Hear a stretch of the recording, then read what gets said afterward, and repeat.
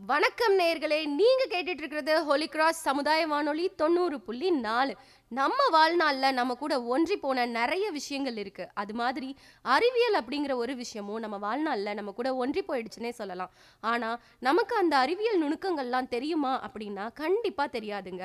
அதை தெரிஞ்சுக்கிறதுக்கு தான் இந்த புதிய நிகழ்ச்சி, அது அறிவியல் பலகை அப்படிங்கிற பேர்ல நமக்காக இணைந்து வழங்குறவங்க மத்திய அரசின் விஞ்ஞான் பிரசார் அறிவியல் பலகை, தமிழ்நாடு அறிவியல் தொழில்நுட்ப மையம் ஆகியவற்றோட சேர்ந்து உங்களுக்காக இந்த நிகழ்ச்சியை தொகுத்து வழங்குறது ஹோலி கிராஸ் சமுதாய வானொலி 90.4. கேளுங்க கேளுங்க கேட்டுக்கிட்டே இருங்க. இது ஹோலி கிராஸ் சமுதாய வானொலி 90.4, தென் தமிழகத்தின் முதல் சமுதாய வானொலி. வாங்க நேயர்களே, நிகழ்ச்சிக்கு போலாம்.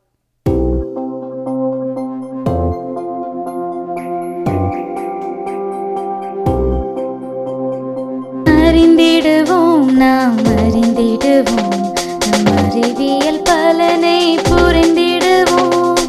அன்றாடம் வாழ்க்கையில் அறிவியல் உண்டு, அறிவியல் அறிவோம் இப்பலகையை கொண்டு.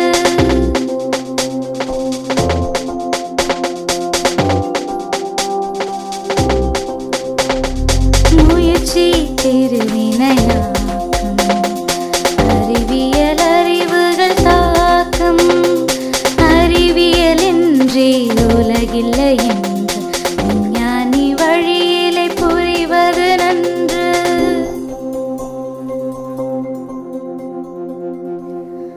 அறிவியல் பலகை. நேயர்களே, இந்த நிகழ்ச்சியை மத்திய அரசின் விஞ்ஞான் பிரசார் அறிவியல் பலகை, தமிழ்நாடு அறிவியல் தொழில்நுட்ப மையம் ஆகியவற்றோடு இணைந்து வழங்குவது ஹோலி கிராஸ் சமுதாய வானொலி 90.4. இன்றைக்கி நீங்கள் கேட்க போகிற நிகழ்ச்சி அறிவியல் உண்மைகளில் என்னன்னு பார்த்தீங்கன்னா, அறிவியல் பலகையில் மின்னலே. என்னடா மின்னலே சொல்கிறேன்னு பார்க்குறீங்களா? உடனே நீங்கள் படத்துக்கு போயிடாதீங்க. நம்ம மழை பெய்கிறப்ப வரும்ல மின்னல், அந்த மின்னலை பற்றி தான் உங்கள் ஹோலி கிராஸ் சமுதாய வானொலி 90.4 கேட்க போகிறீங்க. வாங்க நேர்களே, நிகழ்ச்சிக்குள்ளே போகலாம். கீதாமா ஒரு நிமிஷம். அந்த பிளக்கை சொருவி அந்த ஸ்விட்சை மட்டும் போட்டு விட. சாக்கடிச்சிருச்சே, இதே இவ்வளோ சாக்கடிச்சிருச்சே. அப்போ இந்த மின்னல்லாம் தாக்குனா எவ்வளோ சாக்கடிக்கும், என்ன ஆகும்? மின்னல் தாக்குனா என்ன ஆகும் தெரியுமா? கருகி போயிடுவோம், கருகி. ஆமாம் ஜெயா, நம்ம வீட்டிலலாம் பார்த்தீங்கன்னா நார்மலாக 230 வோல்டேஜ் கரண்ட் ஆகும். அப்போ இந்த மின்னல்லாம் தாக்குனா எவ்வளோ கரண்ட் ஆகுன்னு தெரியலையே எனக்கு. மின்னல்லாம் தோராயமா ஒரு 100 மில்லியன் வோல்ட் எடுக்கும் கீதாமா. என்னது, 100 மில்லியனா? ரொம்பலாம் யோசிக்காத, இதை விட 4 லட்சம் மடங்கு ஸ்ட்ராங்கா இருக்குமா இந்த மின்னல். கொஞ்சம் யோசிச்சு பாரு எப்படி இருக்கும்னு. என்னது, 4 லட்சமா? எப்படி இவ்வளோ கரண்ட் மேலேருந்து கீழே போயிருக்கும், கீழேருந்து மேலே வந்திருக்கும்? சரி, மின்னல்னா என்ன? இரு சொல்றேன். எலக்ட்ரோஸ்டாட்டிக் டிஸ்சார்ஜ் இருக்கு இல்லையா, இதை தான் நாம மின்னல்னு சொல்றோம். புரியுதா கீதாமா? ஒன்றுமே புரியலப்பா. என்னது புரியலையா? இரு, உனக்கு புரியுற மாதிரி ஒரு சின்ன எக்ஸ்பெரிமெண்ட் மூலமா நான் உனக்கு சொல்றேன். சரி, சீப்பு வச்சிருக்கியா? இதோ வச்சிருக்கேன், இதை எடுத்துடுறேன். இப்போ இந்த சீப்பை நல்லா தலையில தேய்ச்சிட்டு இந்த பேப்பர்லாம் பிச்சு போட்டு பக்கத்திலே வச்சுக்கோ, சரியா? தலையில சீப்பை வச்சு நல்லா தேய்ச்சதுக்கப்புறம் அந்த பேப்பர் பக்கத்தில் கொண்டு போயேன். இப்போ பாரு, அந்த பேப்பர்லாம் இந்த சீப்பில் போய் ஒட்டுதா? ஆமாம் ஒட்டுதே. எப்படி அது ஒட்டுது? ஆச்சரியமாக இருக்கே. எப்படின்னா, நம்ம தலையில் சீப்பை வச்சு தேய்ச்சதுக்கப்புறம் முடியில் உள்ள எலக்ட்ரான்ஸ் எல்லாம் எப்படின்னா, நம்ம தலையில் சீப்பை வச்சு தேய்ச்சதுக்கப்புறம் முடியில் உள்ள எலக்ட்ரான்ஸ் எல்லாமே சீப்புக்கு போயிடும். அதனால் சீப்பில் நிறைய சார்ஜ் இருக்கும். அந்த நேரத்தில் சீப்புக்கு பக்கத்தில் நீ அந்த பேப்பரை கொண்டு போகும்போது அந்த பேப்பரெல்லாம் சீப்பில் வந்து ஒட்டிக்கும். இதுக்கு பேர் தான் ஸ்டாட்டிக் எலக்ட்ரிசிட்டி அப்படின்னு சொல்லுவாங்க. அதெல்லாம் இருக்கட்டும், அது நீ சொல்கிறிய ஏதோ ஒரு எலக்ட்ரிசிட்டின்னு, அந்த எலக்ட்ரிசிட்டிக்கும் இந்த மின்னலுக்கும் என்ன சம்மந்தம்? இப்போது நமக்கு மழை பெய்யுதுல்ல, மழை பெய்கிறப்போ எவ்வளோ சூடாக இருந்தாலும் அந்த மழை வந்து நமக்கு சூட்டை தணிக்குது. இப்படி சூட்டை தணிக்கிற அந்த நேரத்தில் நம்மளுடைய இந்த தரையில் இருக்கிற சூட்டை அப்படியே மொத்தமாக சூடு பூரா என்ன ஆகும்லாம் மேலே மேகத்துக்கு போயிடும். அப்படி மேகத்துக்கு போகிறப்போ மேகத்தில் இருக்கக்கூடிய பாசிட்டிவ் எனர்ஜி எல்லாம் என்ன ஆகும்னா ஒன்றா மேலே போயிடும். அதாவது மேகத்தில் அடியில் இருக்கக்கூடிய பாசிட்டிவ் எனர்ஜி பூரா மேகத்தோட மேற்பகுதிக்கு போயிடுமா. மேகத்தோட கீழ் பகுதியில் பார்த்தீங்கன்னா இந்த ஸ்டாட்டிக் எலக்ட்ரான்ஸ் எல்லாம் அப்படியே நிறைய பில்ட் ஆகிக்கிட்டே இருக்கும், ஒன்னோட ஒன்று சேர்ந்துக்கிட்டே இருக்கும். அப்படி பில்டாக பார்த்தீங்கன்னா ஒரு கட்டத்தில் அந்த மேகத்தில் நிரம்ப முடியாமல் இருக்கக்கூடிய அந்த ஸ்டாட்டிக் எலக்ட்ரான்ஸ் பூரா கீழே வர ஆரம்பிக்கும், ஒரு எலக்ட்ரிசிட்டி மாதிரி கீழே வர ஆரம்பிக்கும். அப்போ நம்ம பார்க்குறோம்ல, அதுதான் மின்னல். நீ சொல்கிறதெல்லாம் பார்த்தா மின்னல்லேருந்து ஏகப்பட்ட கரண்ட்டு வரும் போல இருக்கே. நம்ம ஊரில் வர கரண்ட் பிரச்சனை அதிகமாக இருக்குது. ஏன் நம்ம மின்னல்லேருந்து வர கரண்ட்டை ஸ்டோரேஜ் பண்ணி வச்சுக்கக்கூடாது? என்ன கீதம்மா, இதெல்லாம் கூடவா யோசிக்காம நம்ம ஊரில் இருக்கிற அவ்வளோ அறிவாளிகளும் இருப்பாங்க. இப்போது மின்னலில் 2 வகை இருக்குது. ஒன்று மேகத்திலேருந்து மேகத்துக்கு போகிறது, இன்னொன்று மேகத்திலேருந்து பூமிக்கு வர்றது. இப்போது நமக்கு வர்றதெல்லாம் பார்த்தீங்கன்னா மேகத்திலேருந்து பூமிக்கு வர்றது. இப்போ இந்த டைப் மின்னலில் பார்த்தீங்கன்னா மேகத்திலே 75% மின்னல் வந்து வேஸ்ட் ஆகிடும், மீதி இருக்கிற 25% மின்னல் தான் நம்ம பூமியை நோக்கி வருது. சரி, மீதி உள்ள அந்த 25% மின்னலையாவது நம்ம ஸ்டோர் பண்ணி வைக்கலான்னு அப்படி பார்த்தா கூட பூமியில் எந்த இடத்துல நம்ம ஸ்டோர் பண்ணுவோம் அப்படிங்கிறது நமக்கே இன்னும் தெரியாது. சரி, இதையும் தாண்டி நான் அந்த மின்னலை பிடிச்சே தீருவேன் நீ முடிவு பண்ணா கூட பூமியில் ஒரு அடி கூட விடாமல் நீ டவர்ஸாக கட்டி வச்சா மட்டும்தான் இது பாசிபிள் அப்படின்னு சொல்கிறாங்க. நான் சொன்ன இப்போ இந்த மெத்தடை யூஸ் பண்ணி அப்படியே ஒருவேளை நம்ம அந்த மின்னல்லேருந்து வர கரண்ட்டெல்லாம் பிடிச்சி வச்சு ஸ்டோர் பண்ணி வச்சா கூட ஒட்டுமொத்த உலகத்துக்கும் 9 நாளைக்கு மட்டும்தான் அந்த கரண்ட்டை யூஸ் பண்ண முடியும். இங்கே பாரு ஜெயந்தி, எல்லாருக்குமே வேணாம், எங்கள் வீட்டுக்கு மட்டும் அந்த கரண்ட்டை யூஸ் பண்ணுற மாதிரி நான் ஸ்டோர் பண்ணி வச்சுக்கலாமா? கீதாம்மா, பெரிய ஆளு தான் போனி. இப்போது அவ்வளோ ஒட்டுமொத்த எனர்ஜியும் நம்ம கிட்ட வரும்போது அதை ஸ்டோர் பண்ணி வச்சுக்கிறதுக்கு எந்த டிவைஸுமே இந்த உலகத்திலே இல்லைன்னு சொல்கிறேன். இதில் உன் வீட்டுக்கு மட்டும் நீ கேட்குற பாரு. கீதாம்மா, உனக்கு ஒரு சின்ன எக்ஸாம்பிள் சொல்கிறேன்.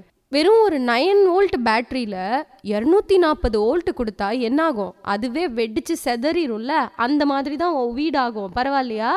அப்போ முடியாது. இதுக்கெல்லாம் காரணம் மின்னல் வேகமாக வர்றது தான். இந்த கெப்பாசிட்டர்னு சொல்கிறோம்ல, அது கூட கரண்ட்டை நிறையா ஸ்டோர் பண்ணுமாமே, அதை யூஸ் பண்ணி கூட நம்மளால் பண்ண முடியாதா? கீதாம்மா, விடமாட்டேன். அதுலேயும் ஒரு பிரச்சனை இருக்குது. இப்போது நார்மலாக நமக்கு கிடைக்கிற கெப்பாசிட்டர்லாம் பார்த்தோன்னா 240லேருந்து 420 வோல்ட் வரைக்கும் இருக்கிற மாதிரியான கெப்பாசிட்டர் தான் இருக்குது. ஒரு சில கெப்பாசிட்டர்ஸ் 10,000 வோல்ட் வரைக்கும் தாங்கிறது வரைக்கும் கூட இருக்குது. ஆனால் மேகத்திலேருந்து வரக்கூடிய அந்த 100 மில்லியன் வோல்ட்ஸை தாங்க முடிகிற அளவுக்கு இருக்குமான்னு கேட்டால் நம்மக்கிட்ட இல்லை. அப்போ இது முடியவே முடியாதா ஜெயந்தி? முடியும், ஆனால் முடியாது. என்ன ஜெயந்தி குழப்புற, ஒன்றுமே புரியல. இப்போது சூப்பர் கெப்பாசிட்டர்னு ஒன்று தயாரிச்சுக்கிட்டு இருக்காங்க, அதிகமான எனர்ஜியை கம்மியான நேரத்தில் ஸ்டோர் பண்ணுறதுக்கு. அது கண்டுபிடிக்கிற வரைக்கும் கொஞ்சம் கஷ்டம்தான், உனக்கு கொஞ்சம் குழப்புற மாதிரி தான் இருக்கும். சரி, மின்னலை பற்றி தெரிஞ்சுக்கிட்டேன். இனிமேல் அறிவியல் சம்மந்தமாக சின்ன சின்ன சந்தேகமெல்லாம் வந்துச்சுன்னா உங்கள்கிட்ட கேட்டு தெரிஞ்சுக்கிறேன். ஐயோ, இன்றைக்கே மின்னலை பற்றி உனக்கிட்ட சொல்லி புரிய வைக்கிறதுக்குள்ள போதும்னு ஆயிடுச்சு. ஆளை விடுடா சாமி. என்ன நேயர்களே, மின்னலே நிகழ்ச்சி கேட்டிங்களா? உங்களுக்கெல்லாம் பிடிச்சிருக்கும்னு நினைக்கிறேன். இதே மாதிரி மீண்டும் பல அறிவியல் தகவல்களோட உங்களை வந்து சந்திக்கிறோம். அது வரைக்கும் உங்களிடமிருந்து விடைபெறுவது உங்கள் கீதாலக்ஷ்மி மற்றும் ஜெயந்தி லக்ஷ்மி. சரி, எப்போ பார்த்தாலும் என்கிட்ட ஏதாவது ஒரு கேள்வி கேட்டுகிட்டே இருக்கியே, இப்போ நான் உன்கிட்ட சில அறிவியல் கேள்விகள் கேட்கட்டா? அதுக்கு உனக்கு பதில் சொல்ல தெரியுமா? எங்கே கேளுங்களேன், நான் எப்படி டக்குன்னு பதில் சொல்கிறேன்னு மட்டும் பாருங்க. சரி, மலைத்துளியோட ஷேப் என்னன்னு உனக்கு தெரியுமா? அதான் தெரியுமே, டக்கு. ஓ, இதான் நீ சொன்ன டக்கு பதிலா? அது இல்லைம்மா, உண்மையான பதிலை கேட்குறேன். மழை பெய்யும் போது பார்த்துருப்பல்ல, அந்த மலைத்துளியோட ஷேப் என்னன்னு சொல்லி, நீ அறிவாளின்னு நான் ஒத்துக்கிறேன். மலைத்துளியோட ஷேப்பா? அது என்ன ஸ்கொயர் ஷேப்பில் வருமா, இல்லாட்டி கோடாக வருமா? எப்படி வரும்? இது தெரியலையா? நான் சொல்கிறேன், மலைத்துளி கோள வடிவத்தில் இருக்கும். சரி, உன்கிட்ட 2வது கேள்வி கேட்குறேன். அடர்த்தி குறைவான பொருள் எது? எனக்கு தெரிஞ்சு அது நானாக தான் இருப்பேன். நான் தான் வெயிட் கம்மியாக இருக்கேன், அப்போ நான் தான் அடர்த்தி குறைவான பொருள். ஐயோ, நான் கேட்டது பொருள், அடர்த்தி குறைவான பொருள். அது என்னவா இருக்கும்? யாருக்கு தெரியும்? உங்களுக்கு தெரியுமா? எங்கே சொல்லுங்கள். எனக்கு தெரியுமே. அடர்த்தி குறைவான பொருள் காற்று. காற்று தான் ரொம்ப ரொம்ப அடர்த்தி குறைவானது. சரி, இன்னொரு கேள்வி கேட்குறேன், இதுக்காச்சும் பதில சொல்லு. மின்தடைய அளக்க உதவுற அலகு, அதாவது யூனிட் என்னன்னு உனக்கு தெரியுமா? சொல்லு. சொல்லு சொல்லு. அதான். ஐயோ இருங்க, நான் சொல்கிறேன், யோசிச்சுட்டு இருக்கேன். அட, நீ யோசிச்சுட்டு இருக்கியா? ஓம் ஓம்னு சொல்லவுன்னே அதோட யூனிட்டு ஓம் தான். நீ பதிலை சொல்லிட்டியோன்னு நினச்சி நான் அசந்து போயிட்டேன். நான் கூட பதில தான் சொன்னேன். சரி, தெர்மோமீட்டரில் நம்ம என்ன லிக்விட் யூஸ் பண்ணுறோன்னு உனக்கு தெரியுமா? தெர்மாமீட்டரில் தண்ணியா யூஸ் பண்ணுறோம்? கிடையாது. அப்போ வேறு என்ன? எண்ணெய். என்னையா? ஆமாம், தேங்காய் எண்ணெய் தான் பாவிப்பாங்க, எனக்கு நல்லா தெரியும். ஆமாம், நீ பெரிய விளக்கெண்ணன்னு எனக்கு நல்லா தெரியும். நானே பதிலை சொல்லிடுறேன். தெர்மோமீட்டர்லேயும் தெர்மிஸ்டர்லேயும் நம்ம பயன்படுத்துறது மெர்க்குரி, அதாவது பாதரசம்.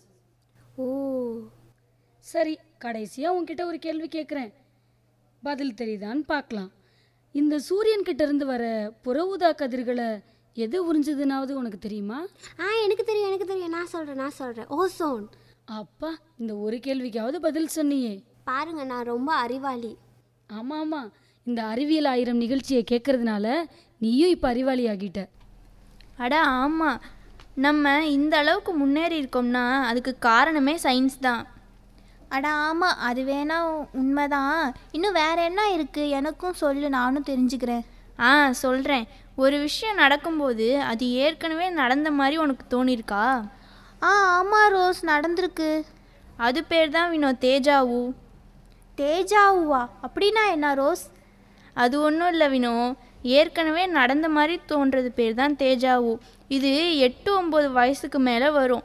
அதாவது இது ஏன் வருதுன்னா, மன அழுத்தம் வலிப்பு உள்ளவங்களுக்கெல்லாம் இது வரும். 10 to 15 செகண்டில் இது முடிஞ்சிடும். ஓ, இப்படிலாம் இருக்கா? இன்னும் வேற என்ன இருக்குது, எனக்கும் சொல்லு ரோஸ்.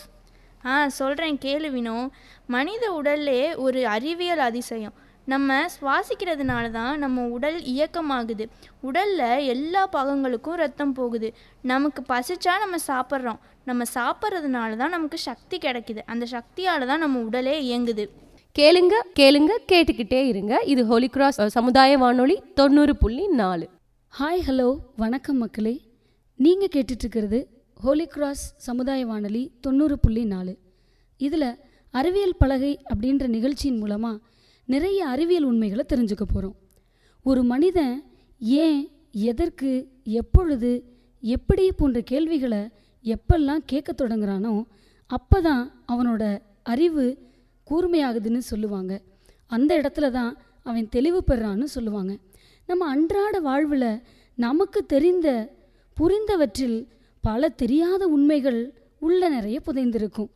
நம்ம திருவள்ளுவர் சொல்கிறது மாதிரி, யார் ஒருவர் என்ன சொன்னாலும் அதை ஆராயாமல் அப்படியே ஏற்றுக்கொள்ளக்கூடாது. அதுக்காக தான் இந்த நிகழ்ச்சி.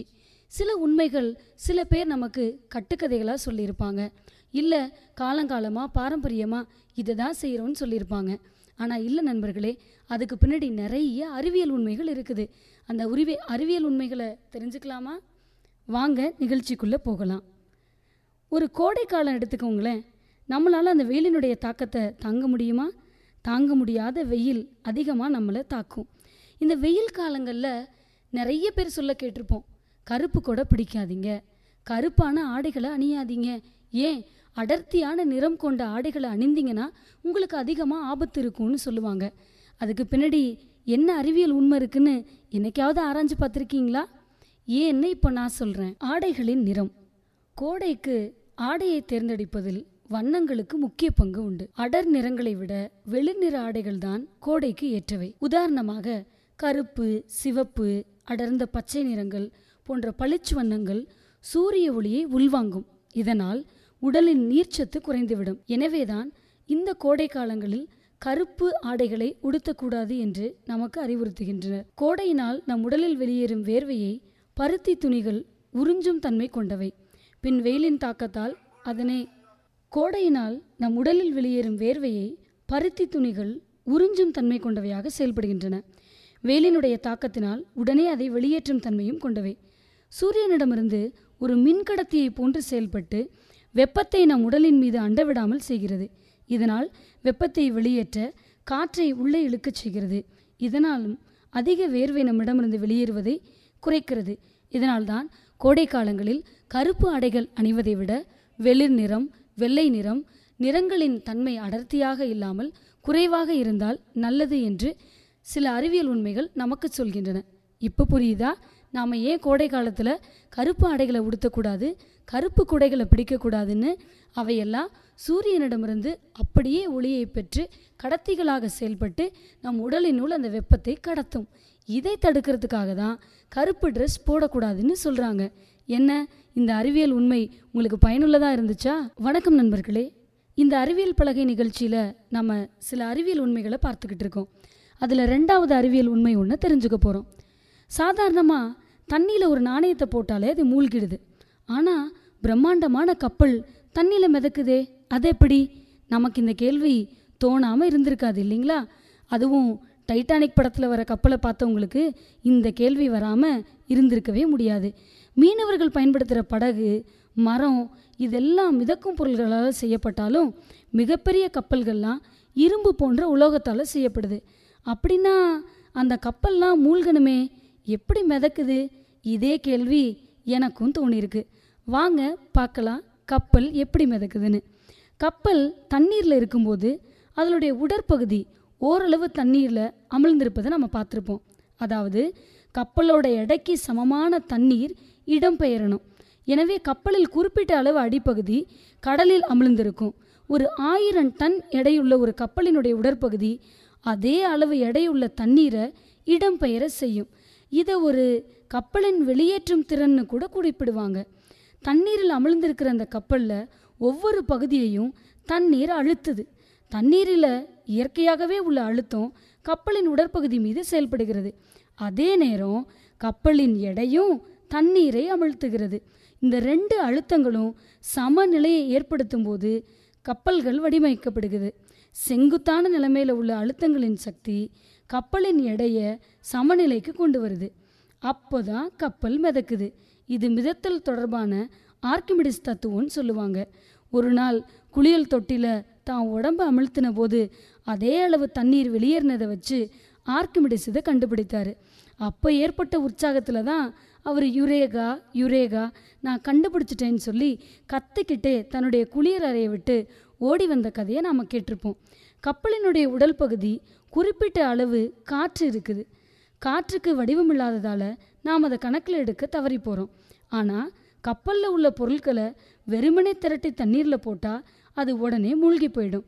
ஏன்னா அடர்த்தி குறைவாக இருக்கும் வகையில் கப்பல் வடிவமைக்கப்படுவதும் கப்பல் மிதப்பதற்கும் அதுதான் மிக முக்கியமான காரணம். ஒவ்வொரு கப்பல்லையும் படகுலையும் அதற்கான கொள்ளளவும் உண்டு. அதை மீறினா அது மூழ்கி போயிடும். எடுத்துக்காட்டுக்கு 1914 உலகின் மிகப்பெரிய கப்பலாக இருந்த அதாங்க நம்ம டைட்டானிக் கப்பல். டைட்டானிக் பாறையின் மீது மோதிய போது கப்பல் உடைஞ்சு அதுக்குள்ளே தண்ணி புகுந்தது. அப்போது எடை தாங்காமல் அந்த கப்பலும் மூழ்கி போனது. ஒரு பேப்பரை தண்ணீரில் மிதக்க விட்டு அதன் மீது குண்டூசியை வைத்து பேப்பரை முழுகினாலும் குண்டூசி முழுகாது. ஆனால் நேரடியாக குண்டூசியை தண்ணீரில் போட்டால் அது முழுகி போய்விடும். ஏன்னா குண்டூசியை தண்ணீரில் போடும்போது அது கிடைமட்டமாக விழாது. புவியீர்ப்பு சக்தியின் காரணமாக அதன் எடை கூடிய பகுதி கீழே விழும்படி விழுவதால் மூழ்கி போகிறது. ஆனால் அதே நேரம் ஒரு பேப்பர் மேலே தண்ணீர் கிடைமட்டமாக இருப்பதனால அழுத்தம் சமநிலை அடைந்து அது மிதக்க வைக்குது. மனிதர்களாகிய நாமும் இதே போல் மிதக்க முடியும். மெத்தையில் படுப்பது போல காலை நேராக நீட்டி கிடைமட்டமாக தண்ணீரில் படுத்தா நாமளும் மூழ்க மாட்டோங்க. இப்படி செய்யும்போது கப்பலில் செயல்படும் அதே அழுத்தம் நம்ம உடம்புலையும் செயல்பட்டு நாமும் மிதப்போம். இப்படி மிதக்கிறதுக்கு இன்னொரு முக்கிய காரணம் என்னென்னா, நம்மளுடைய நுரையீரலில் அடைக்கப்பட்டுள்ள அந்த காற்று ஒரு பலூன் போல் செயல்படுதாங்க. இப்போ புரியுதா கப்பல் எதனால் தண்ணீரில் மூழ்காமல் மிதக்குதுன்னு? இன்னும் ஒரு அறிவியல் உண்மையோட மறுபடியும் நம்ம தொடர்ந்து பயணிப்போம்.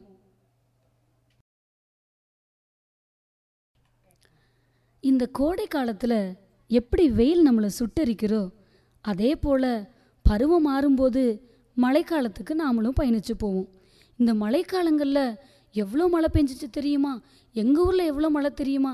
எங்கள் ஊரில் எவ்வளோ தண்ணி போச்சு தெரியுமா? எங்கள் ஊரில் எவ்வளோ வெள்ளம் தெரியுமா? இப்படி ஒருத்தரும் நம்ம சொல்ல கேட்டிருப்போம். இந்த தென்மேற்கு பருவமழை தொடங்கினா போதும் மாதம் முழுவதும் நம்ம பள்ளிகளுக்கு விடுமுறை விடுவாங்களான்னு பார்க்குறத விட நம்ம ஊரில் முழங்கால் அளவு தண்ணி இருந்துச்சா முட்டி அளவு தண்ணி இருந்துச்சான்னு சொல்லி ஒருத்தருக்கு ஒருத்தர் நம்ம பேசிப்போம். நிறைய செய்திகளில் நம்ம கேட்க முடியும். 24 மணி நேரத்தில் இங்கே 500 மில்லிலிட்டர் மழை, இங்கே 300 மில்லிலிட்டர் மழை அப்படின்னு சொல்லி நிறைய பேர் சொல்லியிருப்பாங்க. அதை எப்படி தான் அளக்குறாங்க? இவ்வளோ மில்லிலிட்டர் தான் மழை பெஞ்சிச்சுன்னு இவங்களுக்கு எப்படி தான் தெரிஞ்சிச்சுன்னு நமக்குள்ள சில கேள்விகள் தோணும். வானிலை ஆராய்ச்சி மையங்களில் ரெயின் காஜ் அப்படின்னு சொல்லப்படுற மழைமானி கருவி இருக்குமா. இதை பயன்படுத்தி தான் மழையை அளந்து இத்தனை மில்லிமீட்டர் மழை பெய்திருக்குது அப்படின்னு சொல்லுவாங்க. ஒரு சதுர மீட்டருக்கு 24 மணி நேர கால அளவில் எவ்வளவு மழை பொழிந்திருக்கு அப்படிங்கிறத அதன் மூலம்தான் அறிந்து கொள்வார்களாம். அதை வைத்து ஒரு குறிப்பிட்ட பகுதியில் எவ்வளவு மழை பெஞ்சிச்சு அப்படிங்கிறத கணக்கிடுவாங்க. ஒரு உதாரணத்துக்கு 1 மில்லிமீட்டர் மழைங்கிறது என்னன்னா ஒரு சதுர மீட்டருக்கு 1 லிட்டர் என்பதற்கு சமமா. அப்போது 10 மில்லிமீட்டர் மழை என்று பதிவானால் அதை 10 லிட்டர், அதனை 1 சதுர மீட்டரால் வகுத்தால் வருகின்ற கணக்கை தான் 10 மில்லிமீட்டர்னு சொல்கிறாங்க. இப்போது பல வகையான தானியங்கி மலைமானிகள் வந்து விட்டதுனால சந்தைகளில் அதிகமாக நமக்கு இது கிடைக்கிறது. அதன் மூலமாக ஒவ்வொரு மணி நேரத்துக்கும் பதிவான மழையினுடைய அளவை ஈஸியாக நம்ம கணிச்சிடலாம். என்ன, இப்போ நீங்களும் உங்கள் வீட்டில் எவ்வளோ மழை பெஞ்சிச்சின்னு சொன்னால் இந்த கணக்கை வச்சு என் வீட்டில் இத்தனை மில்லிலிட்டர் மழை பெஞ்சிச்சு, இத்தனை மில்லிமீட்டர் மழை பெஞ்சிச்சுன்னு நீங்களே சொல்லிடுவீங்க, அப்படி தானே? இந்த அறிவியல் உண்மையை உங்கள் நண்பர்களோட பகிர்ந்து கொள்ளுங்கள். மழைக்காலங்களில் உங்களுக்கு லீவா, உங்கள் ஸ்கூலுக்கு லீவான்னு கேட்காம உங்கள் வீட்டில் எவ்வளோ மில்லிமீட்டர் மழை பெஞ்சது, எங்கள் ஊரில் இவ்வளோ மில்லிமீட்டர் மழை பெஞ்சதுன்னு ஒருத்தருக்கு ஒருத்தர் இந்த அறிவியல் உண்மைகளை பகிர்ந்து கொள்ளுவோமா? என்ன மக்களே, அறிவியல் உண்மைகள் நிறைய தெரிஞ்சிருப்பீங்கன்னு நினைக்கிறேன். தொடர்ந்து ஹோலி கிராஸ் சமுதாய வானொலி 90.4 இணைந்திருங்க. இன்னும் அதிகமாக, அதாவது 1000 அறிவியல் உண்மைகளை தெரிஞ்சு கொள்ளுவீங்க. வணக்கம் என் அன்புக்கினிய மக்களே, உறவுகளே, நண்பர்களே. நீங்கள் எங்களுடன் உறவு கொண்டிருப்பது ஹோலி கிராஸ் சமுதாய வானொலி 90.4. நான் உங்கள் வானொலி தொகுப்பாளன் ஐயனார். நாம் இன்னைக்கு அறிவியல் ஆர்வம் உள்ள 4 விஷயங்களை பற்றி தான் பார்க்க போகிறோம். நீங்கள் இந்த 4 விஷயங்களும் உங்களுக்கு தெரிஞ்சிருக்கணும்னு நினைக்கிறேன். இந்த 4 உண்மைகளும் ஒருத்தரை தான் சேரும். அவர் தான் ஆல்பர்ட் ஐன்ஸ்டீன். ஆல்பர்ட் ஐன்ஸ்டீன் இவர் பிறந்த வருடம் பார்த்திங்கன்னா மார்ச் 14, 1879 பிறந்திருக்காருங்க. இவர் ஜெர்மன் நாட்டை சேர்ந்தவருங்க. இவர் 20ஆம் நூற்றாண்டில் வாழ்ந்த இயற்பியல் அறிஞருங்க. என்னடா இவர் ஜெர்மன்னு சொல்கிற, சரி 20ஆம் நூற்றாண்டில் வாழ்ந்தார்னு சொல்கிற, சரி அறிஞர்னு சொல்கிற, சரி அப்படி நீ சொல்கிற மாதிரி என்ன தான் அவர் பண்ணியிருக்காரு அப்படின்னு உங்கள் மைண்ட் வாய்ஸ் எனக்கு கேட்குது. ஆல்பர்ட் ஐன்ஸ்டீன் பற்றி சொல்லணுன்னா அவர் பண்ணாத ஆராய்ச்சியே இல்லை, கண்டுபிடிப்புகளும் இல்லை, ஏன் இந்த உலகத்தில் பாதி கூட இல்லைங்க. சரி, இவரை பற்றி தெரிஞ்சுக்கிறதுக்கு முன்னாடி இவரோட அப்பா யாருன்னு தெரிஞ்சுக்குவோம். இவரோட அப்பா ஜெர்மன் நாட்டிலேயே மின்வேதியியல் நிலையத்தை நடத்தி வந்தாருங்க. சரி, இவங்க அம்மா பற்றி தெரிஞ்சுக்குவோம். இவரோட அம்மா பேர் போலின் கோச். சரிங்க, இவரோட பெற்றவங்களை பற்றி தெரிஞ்சுக்கிட்டோம். வாங்க நம்ம கண்டென்ட்டோட கதாநாயகனை பற்றி தெரிஞ்சுக்குவோம். ஆல்பர்ட் ஐன்ஸ்டீன் நம்ம அறிவியல் கதாநாயகனான இவரோட அம்மா அப்பா 2 பேரும் சேர்ந்து இவரை கத்தோலிக்க ஆரம்ப பாடசாலையில் சேர்த்து விடுறாங்க. இவருக்கு இந்த கத்தோலிக்க ஆரம்ப பள்ளியில் பிடித்த சப்ஜெக்டுன்னு சொன்னால் இயற்பியலையும் கணிதத்தையும் சொல்லலாம். சரிப்பா, இவர் ஏதோ கண்டுபிடிச்சாருன்னு சொன்னியே, அதை சொல்லு அப்படின்னு நீங்கள் கேட்குறக்குள்ளாக்க நானே சொல்கிறேன், கேளுங்க. ஒளிமின் விளைவு விதியை கண்டுபிடிச்சாரு. ஒளிமின் விளைவு விதி அப்படின்னா என்னன்னு கேட்குறீங்க, அதானே? அப்படின்னு அந்த பொருள் ஒரு உலோகமாக இருக்குது அப்படின்னா அந்த பொருள் மேலே ஒரு அதிர்வெண் கொண்ட ஒளி இல்லைன்னா மின்காந்த அலைன்னு சொல்லலாம். இந்த ஒளி தான் ஒளிமின் விளைவு விதிங்க. E = mc²ன்னு ஒரு அறிவியல் சூத்திரத்தை கண்டுபிடிச்சாரு. இது நம்ம 8ஆம் வகுப்பு பாடப்பள்ளியிலே இருக்குது. ஈனா ஆற்றல், எம்னா நிறை, சீனா ஒளியின் வேகம். இவர் இந்த சூத்திரத்தை 1905 இவரை டைமஸுங்கிற இதழியல் இவர் ஒரு சிறந்த மனிதர்னு தாங்க சொல்லியிருக்காங்க. நம்ம கண்டென்ட்டோட கதாநாயகனோட இந்த ஐன்ஸ்டீன்கிற பேர்னால ஒரு தனி சிறந்த அதிபுத்திசாலிங்கிற அளவுக்கு இந்த பேருக்கே பேர் சேர்த்து கொடுத்துருக்குங்க. நாம் பார்த்த இந்த விஷயங்கள் ஒரு சிறிய பங்கு கூட இல்லைங்க. இவரை பற்றி சொல்லணுன்னா இன்னும் எவ்வளவோ சொல்லிட்டு போயிட்டே இருக்கலாம். ஆல்பர்ட் ஐன்ஸ்டீனை பற்றி பார்த்தோம். இப்போ அவரை பற்றி ஃபன்னான ஒரு விஷயத்தை பார்ப்போம். ஆல்பர்ட் ஐன்ஸ்டீன் ஒரு நாள் ஃபிசிக்ஸ் கிளாஸுக்காக தன்னோட காலேஜுக்கு தன்னோட கார்லேயே உட்காந்துட்டு ப்ரிப்பேர் பண்ணி போயிட்டுருக்காரு. இவர் ப்ரிப்பேர் பண்ணுறதை பார்த்த அவரோட டிரைவர், இந்த பாடம் எனக்கே தெரியுமே, இதை வேணாலும் இன்றைக்கி நான் நடத்தி காட்டவா அப்படின்னு ஆல்பர்ட் ஐன்ஸ்டீன்கிட்ட சேலஞ்ச் பண்ணுறாரு. அதே மாதிரியே அவரும் சேலஞ்ச் பண்ணுறாரு. கார் டிரைவர் ஆல்பர்ட் ஐன்ஸ்டீன் மாதிரியே மாறு வேஷத்தில் கிளாஸில் என்ட்ரி போடுறாரு. பின்னாடி டிரைவரோட வேஷத்தில் நம்ம ஐன்ஸ்டீனும் என்ட்ரி போடுறாரு. இந்த ஃபிசிக்ஸ் கிளாஸை நடத்தி முடிச்சுட்டு கடைசியாக அங்கே ஒரு பையன் வந்துட்டு, எனக்கு இந்த டவுட்டு சார் அப்படின்ட்டு ஐன்ஸ்டீன் வேஷத்தில் இருக்க டிரைவரை பார்த்து கொஷின் கேட்குறான். அதுக்கு அந்த ஐன்ஸ்டீன் வேஷத்தில் இருக்க டிரைவர், இந்த சிம்பிளான டவுட்டு உங்களுக்கு தெரியாதா, இது என்னோட கார் டிரைவர் கூட தெரியுமே அப்படின்னு கார் டிரைவரோட மாறு வேஷத்தில் இருக்க ஐன்ஸ்டீனை கையை காமிச்சு விட்டுறாரு. அப்புறம் உண்மையாகவே அந்த ஐன்ஸ்டீன் வந்துட்டு அந்த டவுட்டை கிளியர் பண்ணி வர்றாரு. நேயர்களே, நம்ம நிகழ்ச்சிகள் எல்லாத்தையும் கேட்டு ரசித்ததோடு மட்டும் இல்லாமல் நிறைய விஷயங்களை தெரிஞ்சுக்கிட்டு இருப்பீங்கன்னு நம்புகிறேன். ஐயனார் தென்னூர்லேருந்து, ரோஜாஸ்ரீ வாலாடியிலிருந்து, வினோஸ்ரீ நச்சலூர்லேருந்து, கிருஷ்ணிகா விஎன் நகர்லேருந்து, விஜயக்கா பாலக்கரையிலிருந்து, கீதாலக்ஷ்மி ஜீவா நகர்லேருந்து, இயற்பியல் முனைவர் பட்ட ஆய்வாளர் ஜெயலக்ஷ்மி தஞ்சாவூர்லேருந்து, இதே மாதிரி பல புதிய தகவல்களோட உங்களை மறுபடியும் வந்து சந்திக்கிறேன். நன்றி, வணக்கம்.